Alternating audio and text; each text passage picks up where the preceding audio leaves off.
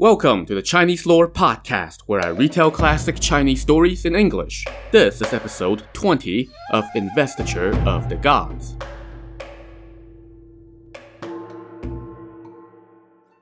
Last time, things were looking dire for Ji Chang, the Grand Duke of the West. One moment, his eldest son Bo Yikao was being led off towards seeming doom, and Ji Chang was getting disturbing omens from miles away. But the next minute, the king was acting all nice to Ji Chang, first sending him a gift of venison buns, and then sending him home some months later with pomp and circumstance. In the midst of all that pomp and circumstance, Commander Huang, the Flying Tiger, invited Ji Chang to his house for a drink and a chat. After a few rounds, dusk was descending and candles were lit. Flying Tiger then dismissed all his attendants.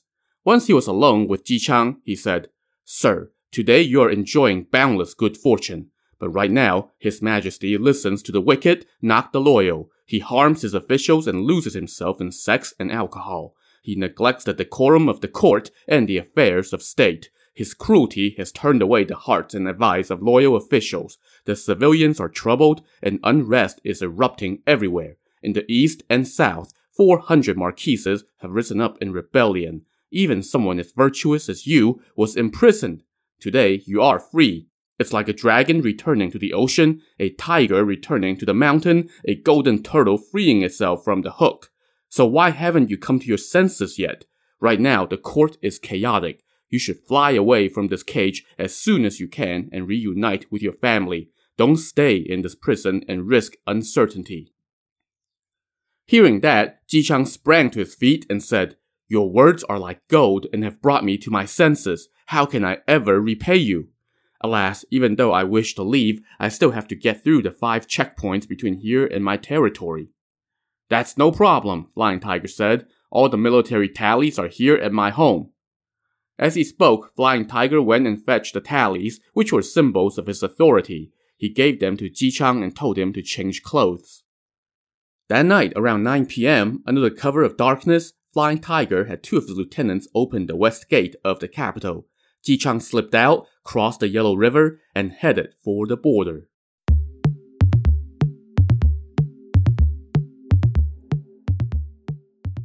So, before we get too far on the road, let's backtrack and delve into what transpired that made King Zhou do a seeming 180 toward Ji Chang. The last we really saw him, King Zhou was blowing his lid at the star-picking tower, fuming over what he thought was an attempt by Ji Chang's son, Bo Yikao, to kill his queen, Da Ji. So let's flash back to that moment and pick things up from there. King Zhou had just ordered his guards to throw Bo Yikao into the serpent's pit, but Da Ji told him to leave the prisoner to her. She met the guards at the foot of the tower and gave them their marching orders. First, they nailed Bo Yikao to a cross by his hands and feet. As he suffered this painful punishment, Bo Yikao cried out and cursed Da Ji non-stop. "You whore! You will reduce the Shang's enterprise to ashes! My death is of no concern. My reputation for loyalty and filial piety will endure. I may not have been able to eat your flesh in life, but I swear I will feast on your soul in death." As he cursed, the guards moved on to their next gruesome task. They started slicing off Bo Yikao's flesh, bit by bit. Soon, Ji Chang's eldest son had been reduced to meat paste.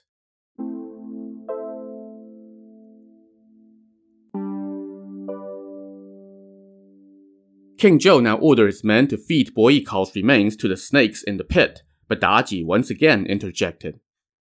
"I have often heard Ji Chang called a sage," she told the king. "They say that he can predict the future and is well versed in the yin and the yang.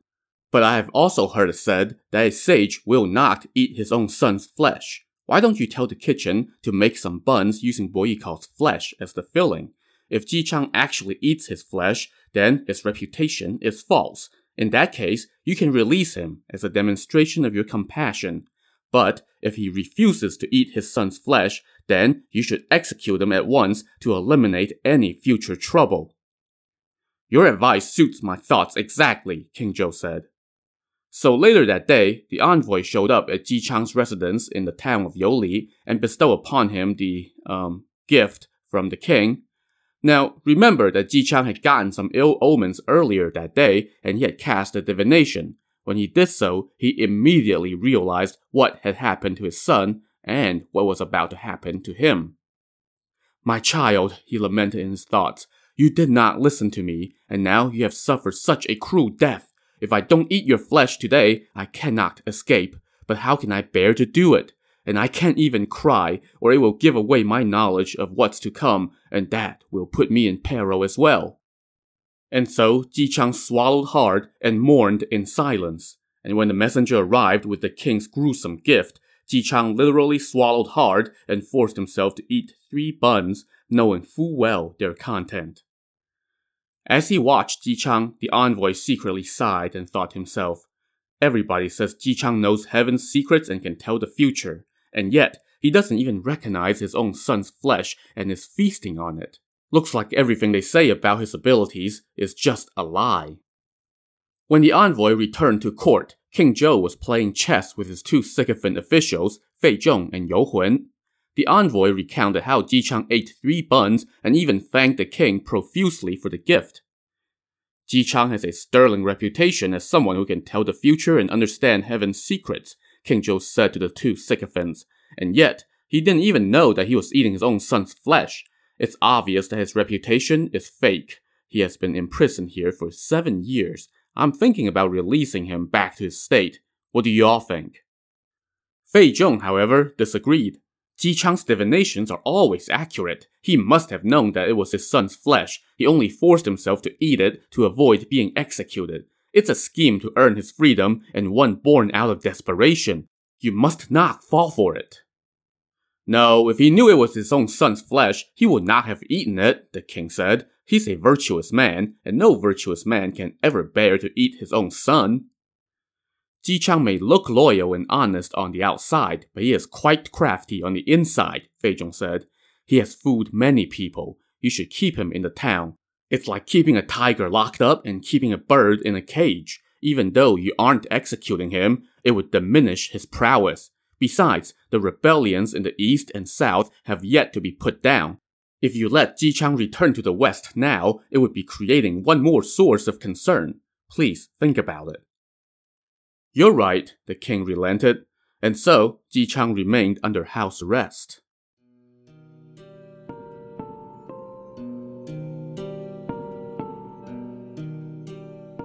Meanwhile, the entourage that had accompanied Bo Yikao to the capital soon learned of his fate, and they fled with all due haste back to the western Qi. Once back home, they went to the court, wept as they threw themselves on the ground, and recounted what happened. When Ji Fa, the second eldest son of Ji Chang, heard their report, he cried so hard in front of his officials that he nearly lost his breath. Just then, his top military officer, General Nan Gongquo, shouted, "Our young lord went to the capital to offer gifts to the king, and yet he suffered such a horrendous fate, and the Grand Duke is still locked up in Youli. Despite such chaos, we have continued to observe the obligations of distant vassals out of consideration for the prior king. But our young lord's cruel death stabs my heart and rends me asunder.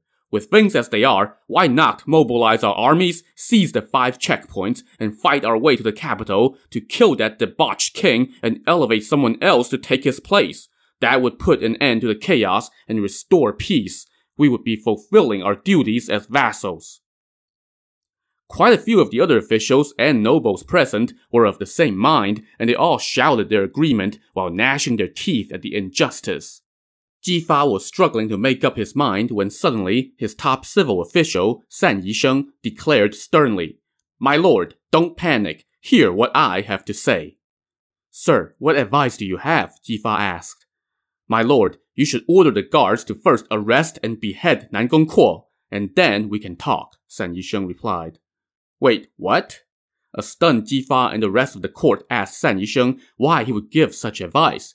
He replied, "A disobedient official like him would plunge our lord into dishonor, so by all accounts, he deserves to be executed before we discuss the affairs of state. You all are just brawn, no brains. You don't understand that our Grand Duke is still observing the responsibilities of an official. Even though he is under house arrest, he has not uttered a single complaint. Yet, if you all decide to rebel, our lord will die a dishonorable death before your armies can even make it to the 5 checkpoints. How can you do such a thing? That little lecture left everyone, including Ji Fa and even the instigator Nan Gongquo, in shameful silence. San Yisheng now told them, "The crown prince refused to listen to my advice, and sure enough, he got himself killed. When the Grand Duke left for the capital, he had said that he would endure 7 years of misfortune, but that he would then return home on his own, and that there was no need to send an escort for him. His words still echo in my ears. The crown prince ignored them and met with calamity. He also neglected to bring gifts for the sycophants Fei Zhong and You Hun. That is why he got himself killed. Right now, we should send an official to go first bribe those two so they can serve as allies on the inside. Then, I can draft a letter to sincerely beg them for the Grand Duke's release. Those scoundrels will no doubt agree to speak up on our behalf once they get their cut. Then the Grand Duke will naturally be allowed to come home. Then we can cultivate our virtue and compassion and join with other lords to wage war against the king. All the realm will answer our call. It will please the masses to remove the cancer and replace it with someone whose actions are more appropriate. On the other hand, if we seek out defeat, we will forever be remembered as a laughingstock." "Sir, your words are wise," Ji Fa said. "You have instantly resolved the issue in my mind. Your advice is golden. But what should we send as presents, and who should lead the party?" "You just need pearls, white jade, colorful satin, gold, jade belts, and such," San Yisheng said.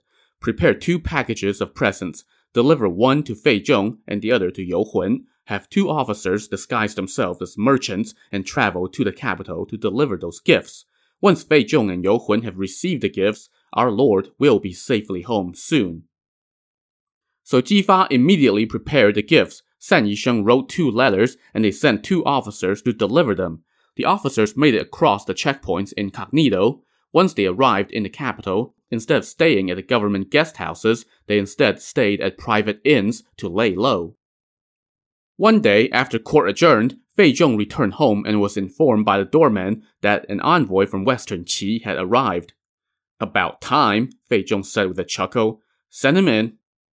The envoy entered and introduced himself and explained why he was there. Fei Zhong read the letter that he bore and said, "I, San Yisheng, a lowly official of the Western Qi, respectfully present this letter to High Minister Fei Zhong.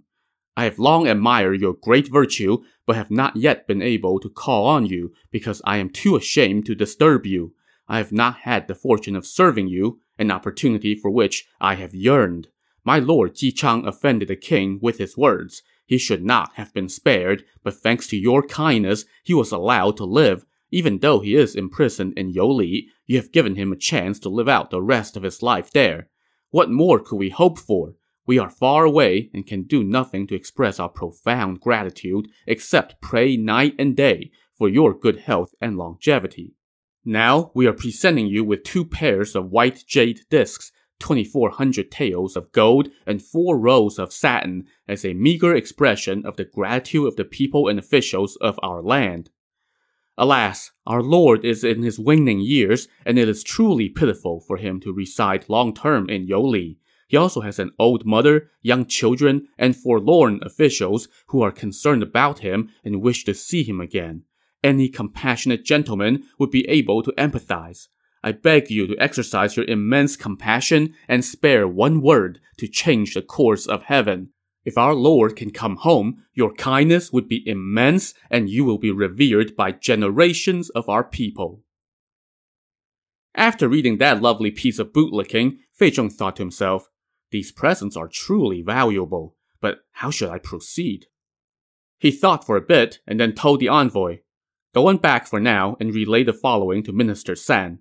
It is better that I do not write a return letter, but sooner or later I will find an opportunity and help your lord return home. I will not disappoint you." So the envoy thanked Fei Zhong and left. Meanwhile, the other envoy did the same routine at the home of the other sycophant, You Hun. When the 2 envoys got back together and compared notes, they were delighted with the outcome and hurried back to Western Qi. As for the 2 sycophants, they each accepted their bribe, but did not tell each other about it. One day, they were both playing chess with King Zhou on the star-picking tower. King Zhou was in a good mood because he had won 2 games in a row, so he called for a feast. the two sycophants sat next to him and offered him toast after toast. In the midst of this party, King Zhou suddenly mentioned how Ji Chang's son Bo Yikao was such a master musician and how sweetly his white-faced monkey sang, and then he said that Ji Chang ate his own son's flesh. All this talk about him being able to divine the future is nonsense. Where was his power then?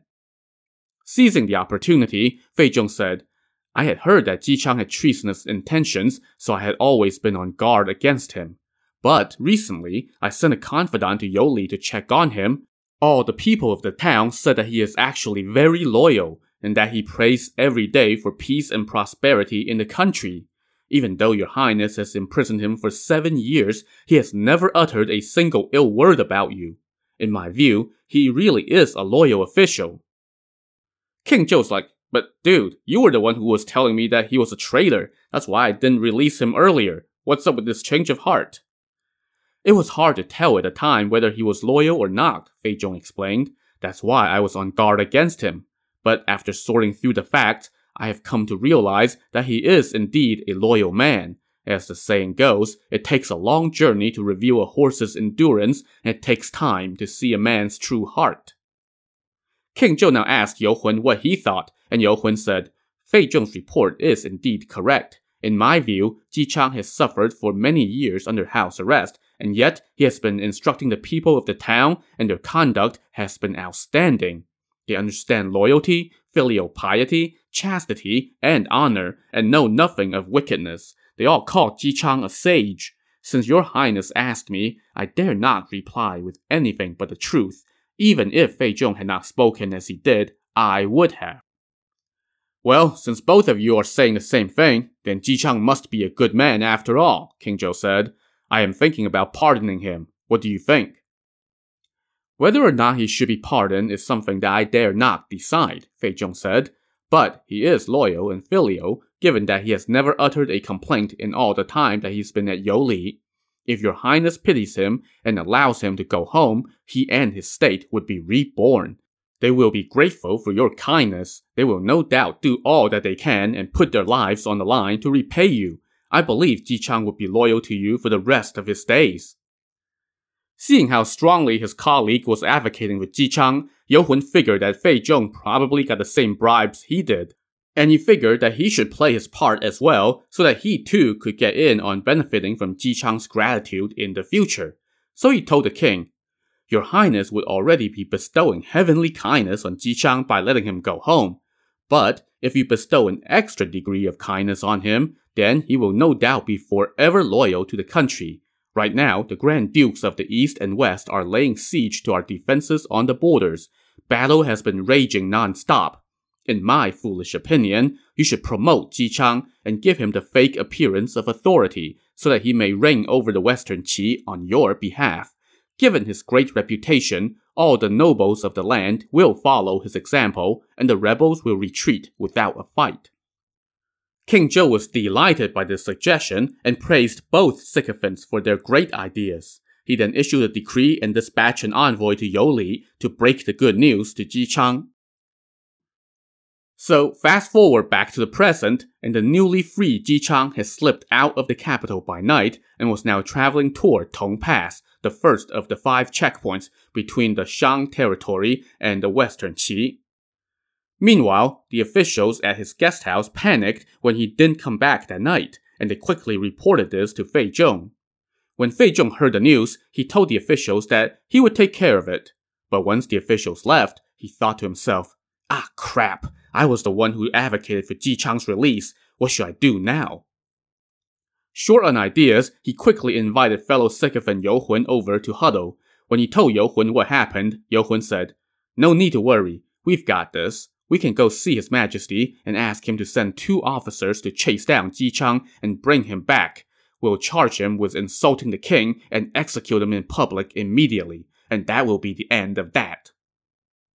So the 2 of them hurried over to Star-Picking Tower. Fei Zhong told the king, Ji Chang is undeserving of your kindness. He has disobeyed the court's orders and insulted you. Just 2 days after leaving the palace, instead of repaying your kindness, he has secretly fled. He must be harboring ill intentions. If he is allowed to reach his territory, he will no doubt cause unrest. We dare not keep it from you. Please make a decision at once. King Zhou flew into a rage. You two told me that he was loyal, and that he was praying for the country every day. That's why I pardoned him. Today's trouble is all your fault. Yu Hun said, Men's hearts are always hard to read. You can see their faces but not their thoughts. As the old saying goes, when an ocean dries up, you will see the bottom, but even when a man dies, you still can't read his mind. Ji Chang must not have gone far. Please order the generals Yin Po Bai and Lei Kai to lead 3,000 riders and arrest him so that he may be punished for fleeing. King Zhou agreed, and the chase was on.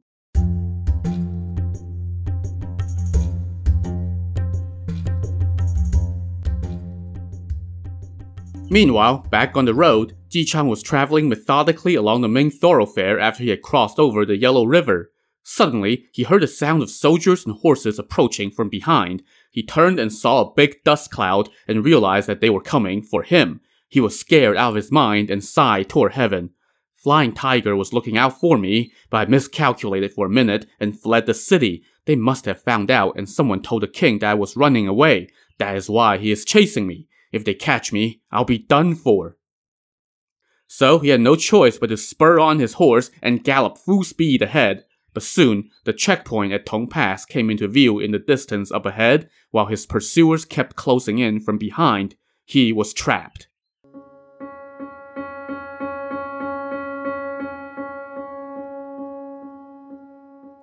In the midst of this dire situation, Ji Chang suddenly heard a voice ring out from the top of a hill. You down there, are you Ji Chang, Grand Duke of the West? He looked up, and then all around, but saw no one. I'm done for, he lamented. I hear a voice, but see no one. Ghosts must be playing tricks on me. Just as he was setting off again, he heard another shout. Are you the Grand Duke of the West? He looked up again, and this time he found himself staring at a fearsome-looking creature standing on a nearby hilltop.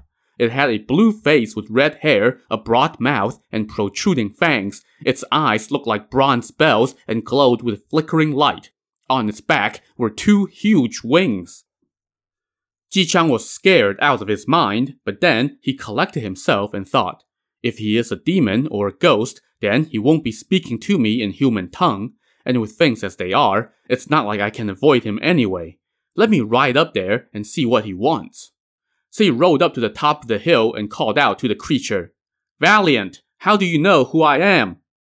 The creature immediately fell to its knees and said, Father, please forgive me for arriving late and making you suffer such a fright. Forgive your unfilial son. Huh? What? Sir, you must be mistaken, Ji Chang said. Why do you call me father? I am Thunderbolt, the son you adopted on Yan Mountain, the creature said. So here's a refresher in case you forgot, and who can blame you if you did, given how much craziness has happened since then. All the way back in episode 10, when Ji Chang was traveling to the capital 7 years ago, he came across an infant boy by a grave after a fierce thunderstorm. He named the child Thunderbolt and adopted him and left him in the care of the powerful Taoist, master of the clouds. And now, 7 years later, father and adopted son were reunited, and the first thing out of Ji Chang's mouth was, What happened to your face? Yeah, what did happen to his face, not to mention the rest of him. To see how that cute little baby Ji Chang adopted turned into this creature, tune in to the next episode of the Chinese Lore Podcast. Also, if you're enjoying the show, consider taking a minute and leaving a 5-star review on Apple Podcasts or wherever you listen to the show to help others discover it. Thanks for listening.